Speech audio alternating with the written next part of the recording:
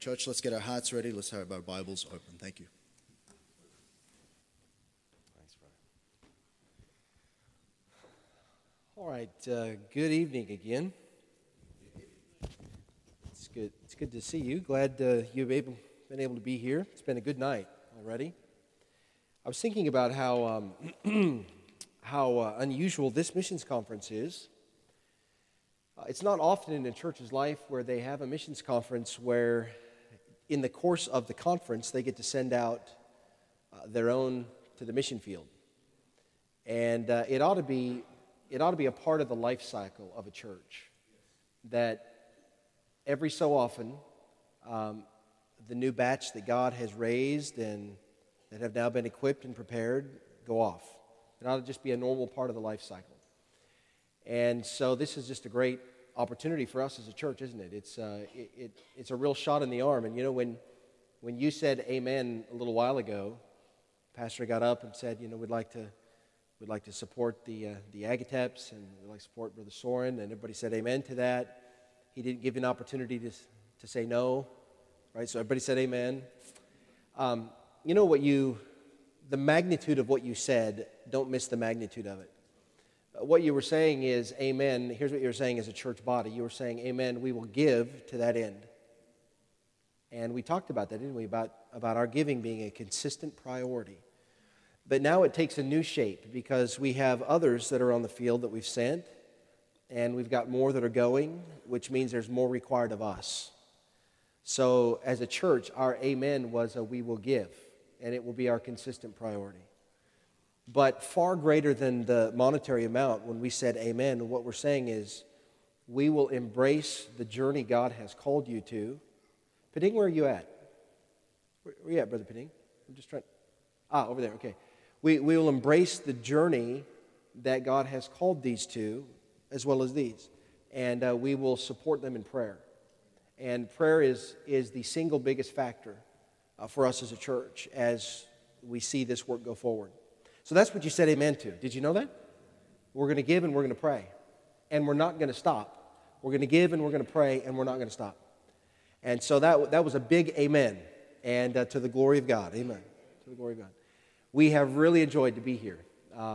This week, we've been in Australia for a couple of weeks or so, ministering in other places. And then it was a privilege to have the last week of our time here in this country to be with us.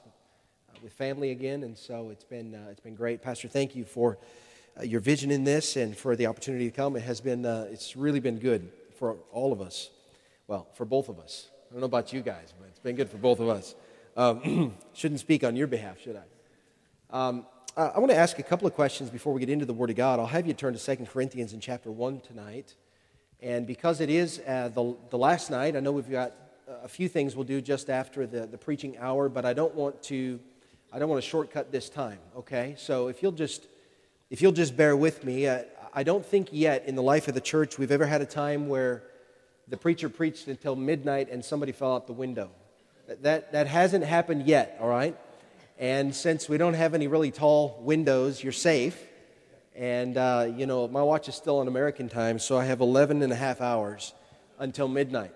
So we'll go a little while here tonight, and I don't want to shortcut this because there's something I want to talk to you about that I really believe the Spirit of God would have you to know.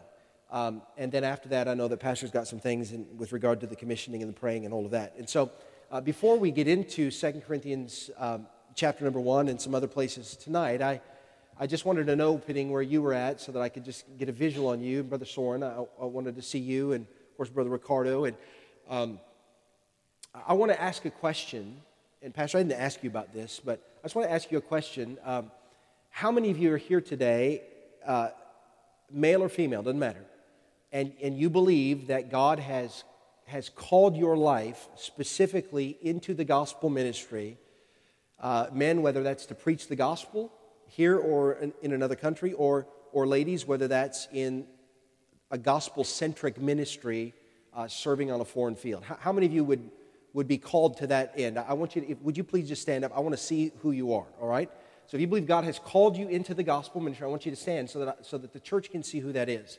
This is not a commitment that you're making before the Lord, okay? That's not what this is. I just want the church to see who it is, all right? So as we look around, Brother Ricardo, you can stand up because you're Brother Pudding, you stand up as well, Mariel. And ladies as well, young ladies, doesn't matter. If you feel like God has called you into the ministry, I just want you to stand so that we can see who this is, because I want to know who I'm speaking to tonight, okay? Because I'm speaking to you that are standing, and the rest of the church, you get to hear this as well. Okay, thank you. I just wanted to get a view for who that was. Thanks for standing up, and I didn't mean to put you under pressure. I'm sorry if we did that. I didn't mean. I know nobody likes to be put under pressure, okay? So that's not what that was about. I just want to know who's out there so that I can address you personally tonight. There were a lot of different ways that I had been praying about the message for tonight, and one thing that I hadn't done this week, or the Lord just really hadn't developed in the conference, whether it was Pastor or was Brother Jim or myself, we hadn't really defined a lot about the mission field. I know that we have the flags, and we've already been soundly rebuked that the Lebanese flag is not up here. And apparently the Sri Lankan flag, is that right, is not up here. So we felt that was appropriate. But, we haven't really defined the mission field. We haven't talked about it really in depth about particular fields and things of that nature. But I really just believe that was the leadership of the Lord, all right? We understand there's a need, right, brethren? Right? Amen? We understand there's a need. And so that's why we're here. So tonight I think the Lord would have us to go a little bit this direction, and I don't want it to be a downer, all right? But I want to just speak plainly to you, because when Paul addresses the work of the gospel ministry, he addresses it often in the Word of God. And not only does he address it externally in the life of somebody else, he's talking about their life and their ministry, but oftentimes Paul will turn the microscope upon his own life, and he'll just sort of open the door a little bit for us to see what a minister of the gospel goes through. And so I want to speak to you tonight that are called into ministry. Particularly, I'm going to speak to Soren and Brother Pudding, because you're just getting ready to launch that direction. Ricardo, obviously, you've been in it for a while with your wife. But this is for all of you, but this is particularly for you, because I want to just share with you, brethren, the journey that God has called you to and what it entails. Now, Brother Pudding, let me just say this to you before we start tonight. You mentioned in your testimony about the fourth quarter, and that's the quarter of your life. You've got the wisdom of many years and the experience of many years of living and serving God, and you have been a demonstrable testimony in your life to this church. So we have seen your fruit, and Mario, your fruit here in this church. So nobody in the church would have any argument that God's call is on your life. But my brother, when you get to the field, I would encourage you to find your Timothy quickly, because you need to begin to train that man behind you, because you're in your fourth quarter. Soren, I told you that this morning. You need to start praying about that Timothy right now.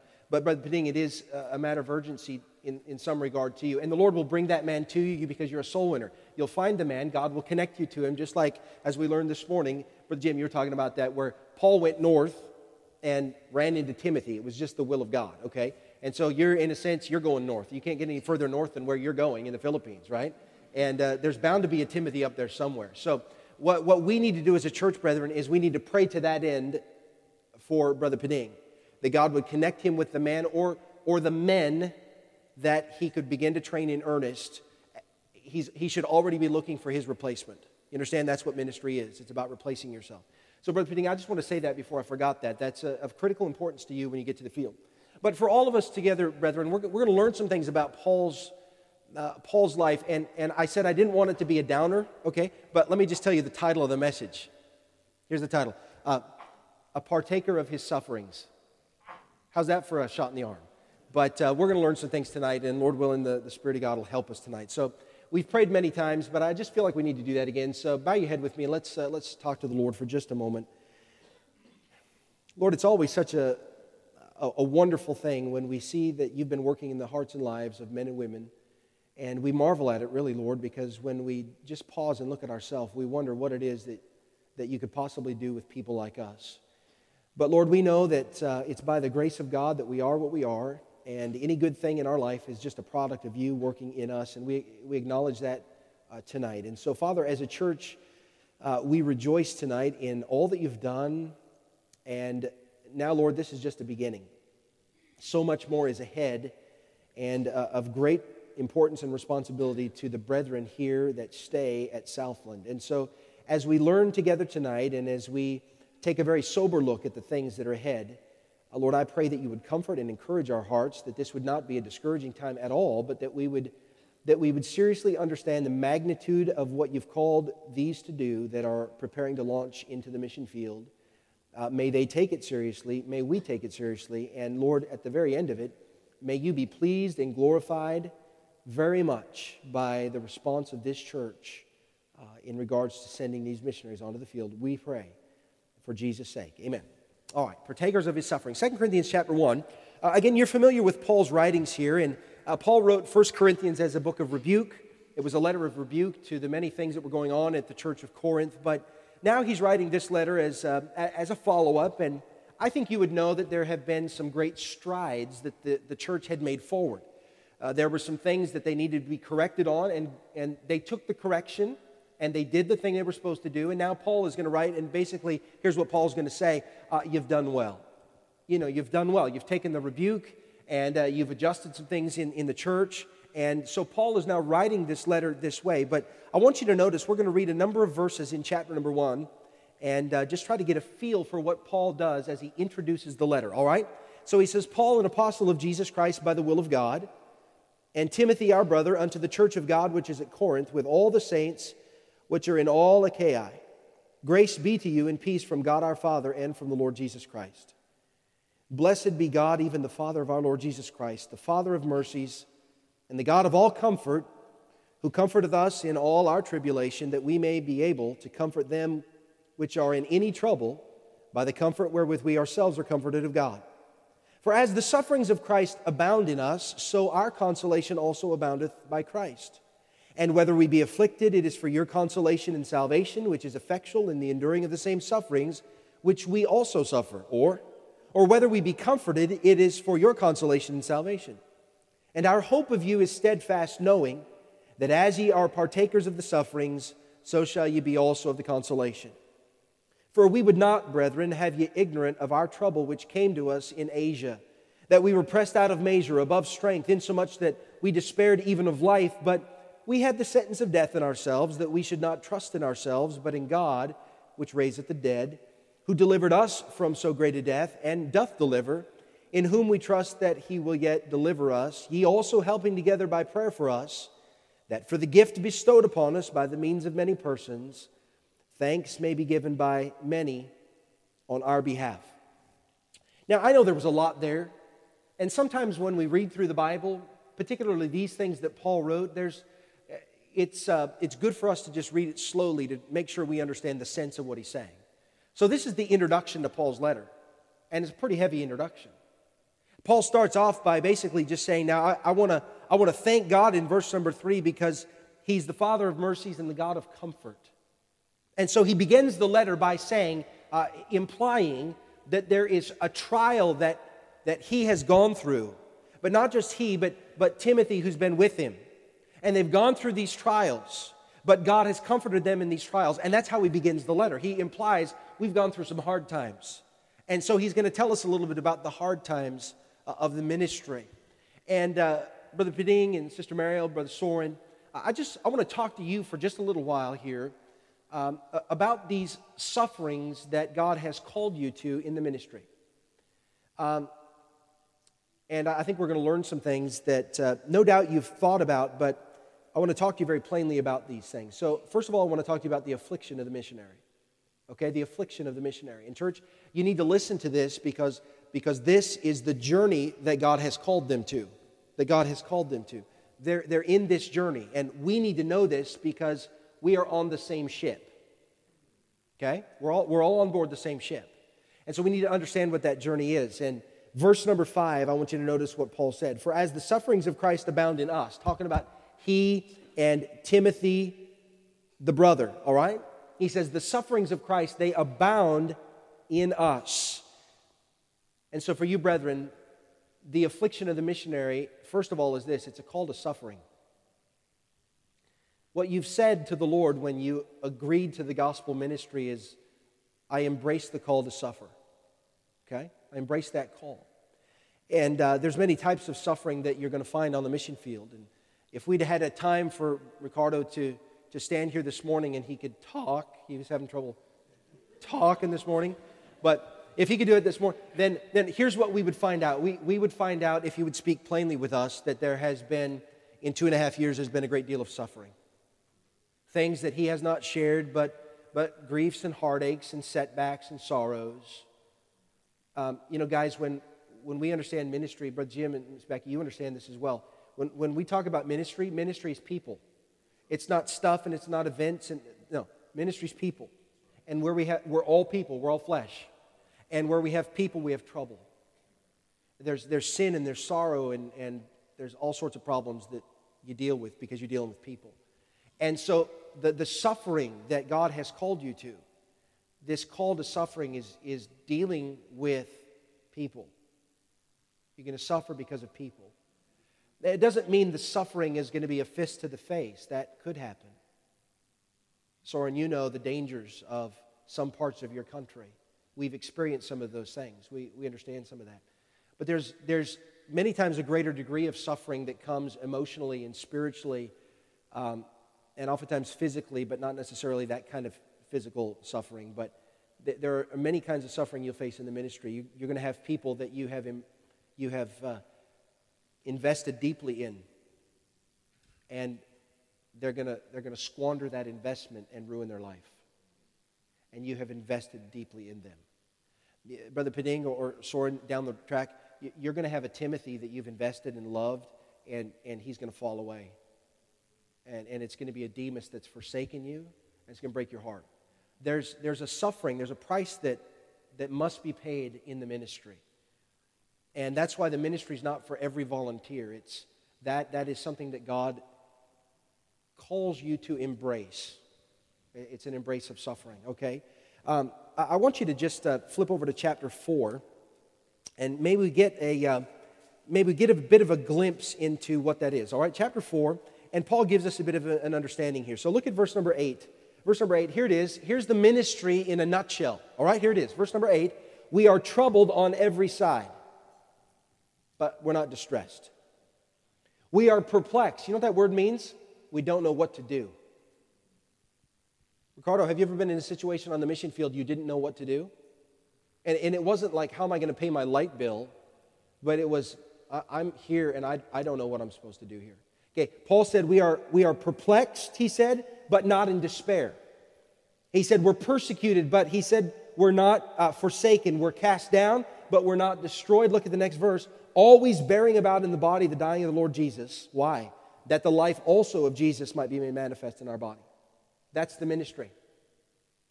We need to do away with this idea of the glamour. It's not a paycheck. It's not an easy salary. It's not a life of ease. It's a call to suffering. There's affliction that comes in the ministry. But it's a divine call on your life. And you've stood to the church and testified as to your understanding that God has called you to embrace the ministry. And the ministry means there's going to be some affliction. There's going to be some hard times.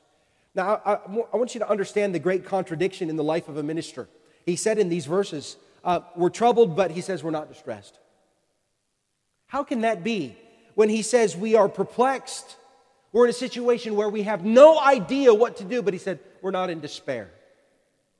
Oh, he says in the next one, he said we're persecuted in the flesh, but he said we're not forsaken. And then the last one, what does he say? We're cast down, but he says we're not destroyed. There is, listen to me now tonight, brethren, there is a physical aspect to affliction, but there is a correlating spiritual response that God gives you to that affliction. Something that happens in your flesh physically that will afflict you and will cause you to suffer in the work of God. God will come alongside and undergird you spiritually with strength to handle that physical affliction He's allowed in the ministry. That's what the paradox of the ministry is all about in those verses. It's the great contradiction of the Christian minister. And you need to know those verses. It would help you, if you haven't already done it, memorize those verses so that you can understand when you're going through that journey, oh, this is what Paul was talking about. I'm hurting on the outside, but what God's going to do is He's going to gird me with strength spiritually, okay? And so that's what we understand. Look at verse number 10. Go back to Actually, sorry, verse 10 of chapter 4. I didn't write that down. Look at verse 10 of chapter 4. Always bearing about in the body the dying of the Lord Jesus. That's my flesh. I'm bearing about in my body the dying of the Lord Jesus, that the life also of Jesus might be made manifest in our body. You see, on your mission field, if the people are going to see the life of Christ in you, they're going to see it in you in how you respond to suffering. And you have to bear about in your body the dying of the Lord Jesus so that they can see the life of Christ manifest in you. They're going to watch you suffer. They're going to watch you go through affliction. And brethren, listen, if you go through affliction spiritually, it's going to draw men to Christ because they're going to see the life of Christ manifest in your body because you're going through affliction the right way. Not every believer goes through affliction the right way. We all know that. So there's probably been times in all of our lives that we've been afflicted in some way and we didn't respond right. And so this is what Paul's talking about here. You need to respond to affliction the correct way. So let's be clear about something, though. I know that seems like a bit of a downer, but it's the reality of life. I want to be clear about this. Suffering is not defeat. It's just suffering. Hey, you know what? We're all going to suffer. Somebody has gout. Somebody has an ailment. Okay, you're suffering. Everybody suffers in some way, but you are called to, in part, the affliction of the gospel ministry, and it requires some suffering. But that suffering is not defeat, all right? And that's what Paul was saying in chapter 4 here. I'm not defeated, even though it hurts sometimes, okay? It's going to hurt sometimes, not all the time, not every day, not all day. It's just going to hurt sometimes, but when it hurts, it's not defeat. It's just some hurt. Now, I want you to go back to chapter 1 because there's a call to suffering, but look in chapter 1, in verse number 5, there's also some consolation in suffering. You see that in verse 5? For as the sufferings of Christ abound in us, so our consolation also aboundeth by Christ. Hey, you need to know something as you labor on the mission field, that there is consolation in your suffering. Now, those sufferings will abound. They're not going to be minimal. They're going to abound in your life, okay? But the consolation is going to abound, what Jesus is going to do for you. Look at verse number 4. Just drop back. We read this verse. Who comforteth us in all our tribulation. There it is. When you were growing up, if you grew up with your mom and your dad in the home, and you ever got a boo-boo, did your mom ever comfort you, console you? There. Did you ever have a mother like that? Oh, my mom was like that, okay, and I've never really been like that. Heidi's that way with the kids, and I'm like, yeah, get over it. But maybe that's a guy thing, I don't know. But do you know what I'm talking about, that consolation? It's a drawing in close, and it's going to be okay.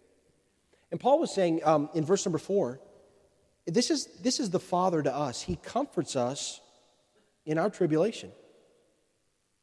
And when you're going through some hardship on the mission field, brethren, you're going to need the comfort of the Lord. You're going to need that. And that's the first thing you need. Before a Facebook post and a call home, and I'm not against those things, but before that, you need the Lord, because the Lord is the answer to every issue you're going to have. The brethren, we can only do so much. We could say something or maybe not on the telephone, but you need the comfort only God can give you. So he says he comforts you in your tribulation. You know what that is? That's closeness to Christ. Brethren, you understand the benefit of suffering is it draws you close to Jesus. Hey, church, we need suffering because what we need is closeness to Jesus. It's what we all need. But on the mission field, that's what you need. You need to be close to the Lord Jesus Christ, which means He's going to bring some suffering into your life. That's what Paul was talking about. There's a closeness to Christ. But it's not just suffering for the sake of closeness. Okay, now this is very, very important. Because, brethren, listen, when you launch into the mission field, I told Soren this morning, he's going to step into a country that's different than the Philippines. Sri Lanka is almost still entirely shrouded in spiritual darkness. And when he steps into that country, he's got a great big target painted on him. And he's stepping into a spiritual environment, and he is defiantly challenging the ownership of that country by the God of this world. And he's saying, I'm bringing the gospel message here, and there's nothing you can do about it. Okay? So there's going to be some suffering. People are going to be watching as you minister, though. They're going to be watching you. And what Paul said in verse number 4 is this, that affliction allows us to be comforted, verse number 4, but there's a purpose for it, that we may be able to comfort them which are in any trouble. How can we do that? By the comfort wherewith we ourselves are comforted of God. How are you going to effectively minister to people in their hurt unless God has first allowed you to be hurt and received His comfort? And then you're going to go to them and say, now listen, I know what it's like to hurt. Let me just tell you about the God of all comfort for you. That's the ministry. You know, as I speak about this, I was really praying about this today, Pastor, because we need to understand the seriousness of the call of God here. And it is my prayer in this way, and let me speak to the males of the church. It is my prayer that at the end of a message like this, that you as men, as young men, would be so in tune with the Spirit of God that a message about affliction and suffering for the cause of Jesus Christ would not cause you to tuck your tail between your legs and run out the door, but rather you would raise your hand and say, as Isaiah did, God, I am right here. If you choose to send me, I am volunteering. We need a generation of men that are willing to volunteer and say, Spirit of God, if you would choose to use me, I am volunteering for duty. Would you call me? I'm offering myself to you. And we ought to be looking at the affliction and the hardship and the trial of ministry as a reality of what God has chosen to do in the life of His ministers. And we ought to raise our hand and say, if that's what you've called me to do, I am willing to go. That's what we should do. And so that really is, that's really the prayer here. That they would understand as they launch and continue ministry what it is they're doing and getting into, but that we as men of the church would step to the front lines and say, Lord, it was never easy being a soldier. But I'm stepping to the front line. I'm saying I'm ready to go if you want to choose to send me. So there's affliction, all right? There's the call to suffering. There's consolation in suffering. And I like what Paul said in 1 Corinthians 4. Don't turn over there, but here's what he said. He said, for we are made a spectacle unto the world and to angels and to men. Guys, if you're doing the work of God the way He has called you to do it, then you also will be a spectacle to the world. You'll be a spectacle to the spiritual dimension which you cannot see. You'll be a spectacle to the people around you. They are going to watch what you do. And as you suffer and embrace closeness to Christ, you're visibly showing the life of Christ being manifest in your life. That's what ministry is all about. Let me give you some advice from those that have gone on before you. That's always very helpful. So let me give you some advice. I'm just going to read what they said. You might have heard of Hudson Taylor. Here's what he said. Brother, if you would enter into that province, you must go forward on your knees. You might know of Count Zinzendorf. He says this, I have but one passion. It is he alone. The world is the field, and the field is the world, and henceforth that country shall be my home, where I can be most used in winning souls for Christ. Shall I tell you about Jonathan Goforth, who said this, all the resources of the Godhead are at our disposal. How about David Brainerd, an American missionary to the Indians there? He said this, he said, I cared not where or how I lived, or what hardships I went through, so that I could but gain souls to Christ. How about John Keith Falconer, who said this, I have but one candle of life to burn, and I would rather burn it out in a land filled with darkness than in a land flooded with light. Or maybe it was Hudson Taylor who said this, God isn't looking for people of great faith, but for individuals ready to follow Him. Hey, listen, there will be affliction, but you need to embrace it for the cause of Jesus Christ. Paul talked about that here in this chapter. And so he said the sufferings of Christ abound in us in verse number 5. But he said in verse number 6, if we're afflicted, it's for your consolation. You're going to watch our affliction, and you're going to see the life of Christ manifest in us because of our suffering. And it's going to help you in your life. And so Paul says, I know you're going to suffer. And so I've got some confidence that as you've watched me suffer, that it's going to help you as you suffer. And so he says in verse number 8, don't be ignorant of the trouble we went through. Hey, Ricardo, it was not wrong for you to stand up here and say, there's some issues in my ministry. We faced some trouble. And it might have been spiritual, it might have been physical, it might have been financial. All of those are acceptable and reasonable struggles on the mission field. And Paul said, I want you to be informed as to my struggle. He said, I don't want you to be ignorant. Hey, brother, let me just tell you, you that are going into the ministry, We are required to be informed as a church. Paul said, I don't want you to be ignorant of my trouble. And you need to let us know as a church. Why is that? So we can pray for you. We don't know how to pray unless you inform us of the trouble. Because we're not ignorant, brethren, as believers, correct? We understand they're launching into trouble. They're launching into trouble, and it's our job to hold the ropes and pray. So Paul says, I want to tell you about this trouble. I want to talk to you now about the attitude of the missionary, okay? So for the three families here, unless I'm missing somebody else, but I'm going to talk to you about the attitude of the missionary. We know the affliction of the missionary. Paul talked about that, but notice his attitude. Verse number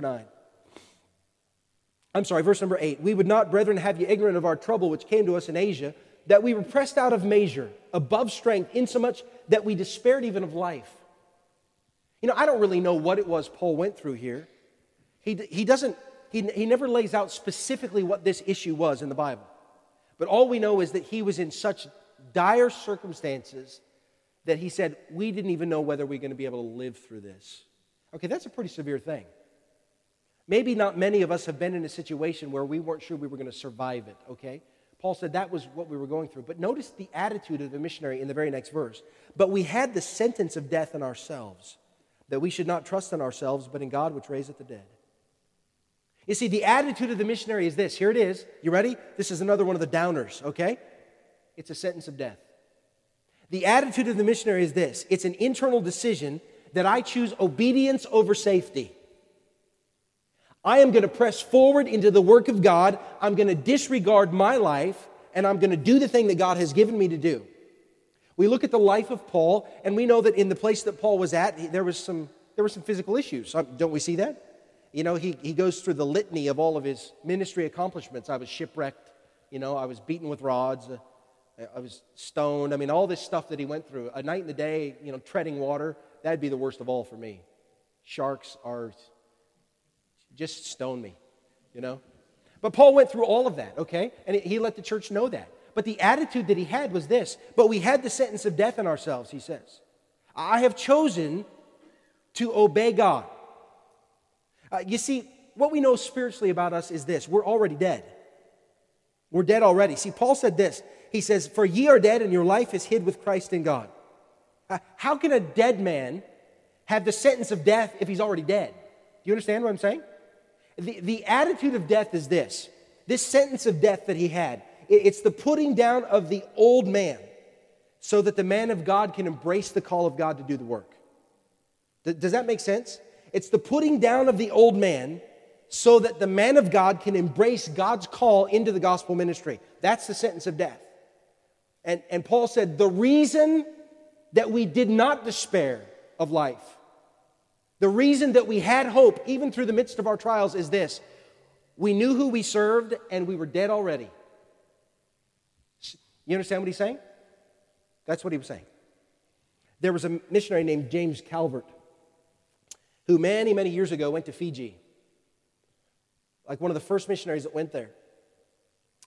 Well, you may not be familiar with this, or you might, but, you know, our South Pacific island neighbors back in the day were cannibals.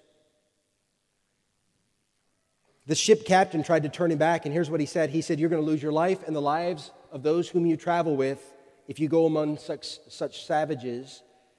And Calvert replied this. He says, we died before we came here. That's the sentence of death. We already died. For ye are dead, and your life is hid with Christ in God. That's the attitude we're talking about as a missionary you have to have. We died before we came. Before you launch out of the mission field, you need to die. You need to die to yourself. You need to die to your ambitions. You need to die to all your dreams. And you need to live to the calling and will of Jesus Christ. And that should be your sole focus. Die to self. You're not going to pursue and succeed in the work that God has given you to do if you don't. Now, the missionary attitude should be a complete lack of self-dependence. Brethren, you know your skills mean nothing. And you're all skilled in your own way.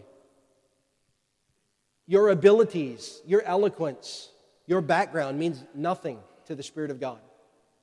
You need to die to yourself and your own dependence and rely solely upon the Spirit of God. It's the power and working of the Holy Ghost. You understand a dead man has no feelings? And a dead man has no will. It's his alone.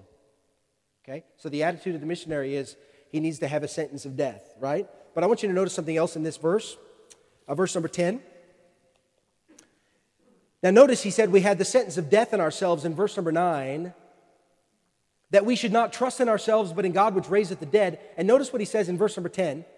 He said, who delivered us from so great a death, whatever it was that was going on, and doth deliver, he still does, in whom we trust that he will yet deliver us. Now I want you to understand the certainty of their faith.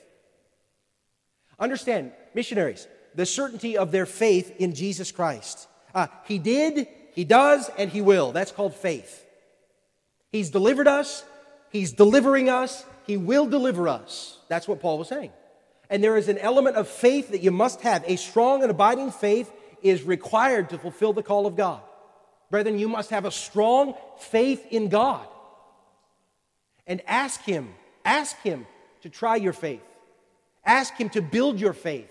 Understanding what that means, He's going to bring you through some trials. But it's necessary for you to fulfill the thing God has given you to do. And it takes great faith to do it. And that faith is built through hardship. It's built through trusting God when you cannot see. The attitude of the missionary, it's very important. There's a sentence of death, but there's also a certainty of faith. God has delivered me. He's delivering me today. He's going to do it tomorrow. There's just a complete faith and confidence. So, the missionary is called to affliction. I know it's a bit quiet in here. Thank you for listening. The missionary is called to affliction for the gospel's sake. They must have an attitude of death to self. And they must have a sure and constant faith. That's the missionary. But now for just a moment, I want to talk to you in the church. You've listened to what the Bible says about these that are going. But now you and I, we have some things we need to talk about, okay? And so Paul deals with that in the very same chapter. We're back in chapter 1 of 2 Corinthians. Paul said in verse number 10, He delivered us, He doth deliver, and whom we trust He will yet deliver us. Now look at verse number 8. He switches tracks and he says, let me talk to you about you. Verse number 11, ye also helping together by prayer for us, that for the gift bestowed upon us by the means of many persons, thanks may be given by many persons on our behalf. Here's what he said. What I need is a church that prays.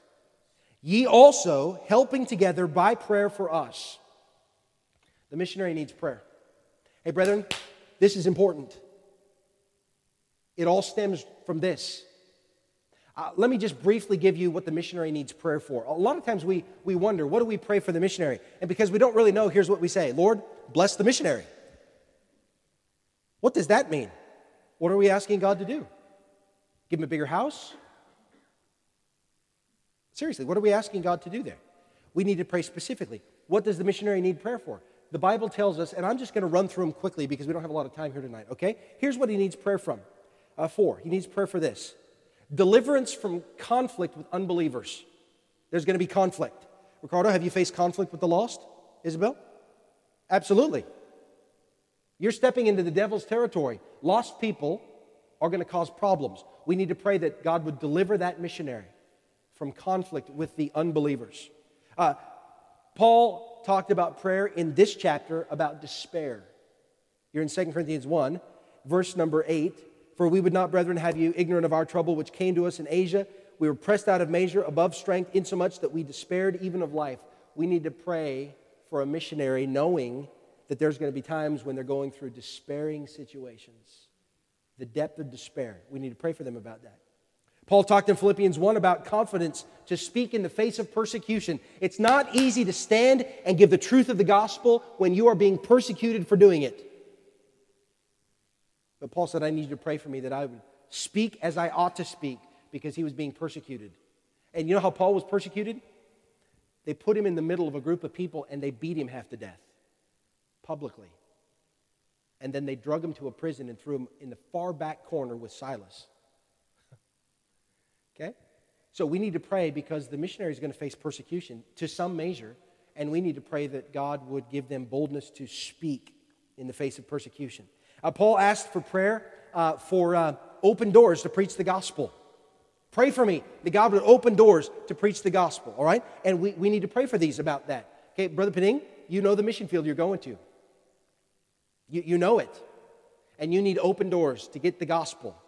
I love the fact that up there that there's fruit and there's a ripeness and people are getting saved. It's a blessing, okay? Soren, you talked about 100 and some odd people that got saved. Is that what you said? In that 6-month period of time. You need to be praying, God, open doors. An open door in the New Testament is in reference to the gospel message getting in. That's what the open door is.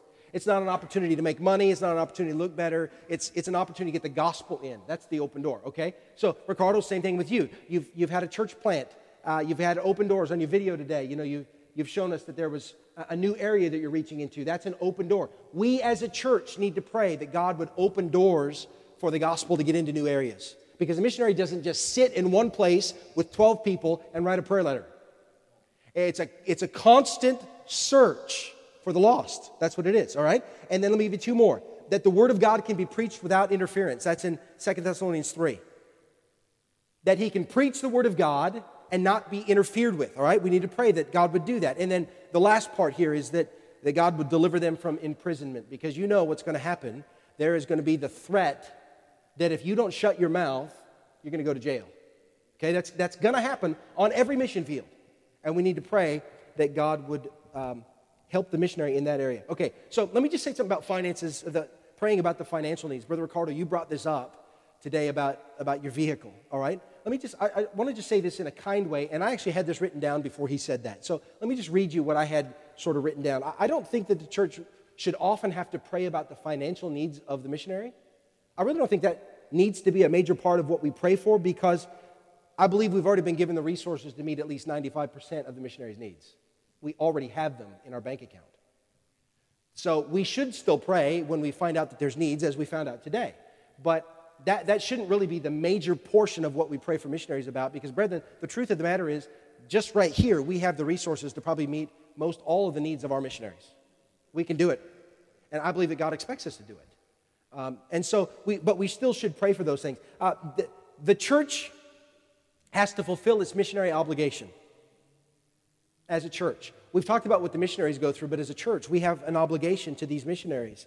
And I think that's how we justify our existence as a church. We fulfill our missionary obligation, okay? And so we just need to recognize that. We do need to intercede for our missionaries about these things and other things, but I find it interesting that when Paul wrote the epistles to the churches, in every epistle, he asked for the church to pray for him, okay? We can reach the world with the gospel. Do you believe that, church? We can do that. And it's not a problem with money and manpower. It's a prayer problem. That's why Jesus said, "Pray ye, therefore, the Lord of the harvest, and He'll send forth laborers into the harvest." Our job is pray. It's pray, okay? So the church is a church that needs to pray. And then obviously, if you'll look at verse number 11 of this chapter, he said, "Ye also helping together by prayer for us, that for the gift bestowed upon us by the means of many persons, thanks may be given by many on our behalf." Drop down to verse number 15. "And in this confidence I was minded to come unto you before, that ye might have a second benefit, and to pass by you into Macedonia, to come again out of Macedonia, and of you to be brought on my way toward Judea." You know what Paul was saying? He was saying, church, not only do you need to pray, but you need to pay. And the gift that was bestowed upon him was a monetary gift to help him do the work he was supposed to do as an itinerant evangelist, a missionary, okay? And so we've talked about stewardship, and we talked about that on Saturday night. And that's just part of our responsibility as a church to help them pay the bills, to do the work that God has given them to do. So, brethren, we're talking tonight about the partaker of the sufferings of the work of God. And I know it's a sobering message. I'm sorry I didn't have a fun one to bring to you tonight, but I just felt like this was of the Lord as we commission these to go and understand what they're going to go through, and that you would understand biblically what God expects of you and has called you into. And then that we as a church would also understand not just that, but our responsibility in that. Are we okay with that tonight? And so we'd understand that our two responsibilities as a church primarily is to, number one, to pray, and number two, to pay. It's pray and pay. We'll just write that down, pray and pay, okay? That's our responsibility. And it's okay that we smile about that. We should. It's better than frowning, okay? Because we have a great obligation and great responsibility to do that. And so may the Lord bless you as you go. May the Lord keep you in safety and in the will of God, and protect you emotionally, spiritually, physically, your marriages, your purity, your heart, as you pursue the thing that God has given you to do. And brethren, listen, may you know that you have a church here that loves you, that prays for you, that supports you, and I mean that in the broadest sense, that supports you in the thing that God has given you to do. It's important that you know that. Let's have a word of prayer, and then Pastor, I'll give it to you. Lord, use the Word of God today, that we would all do what we're meant to do and play our part. And Lord, ultimately that you'd be glorified in it, we pray in Jesus' name. Amen.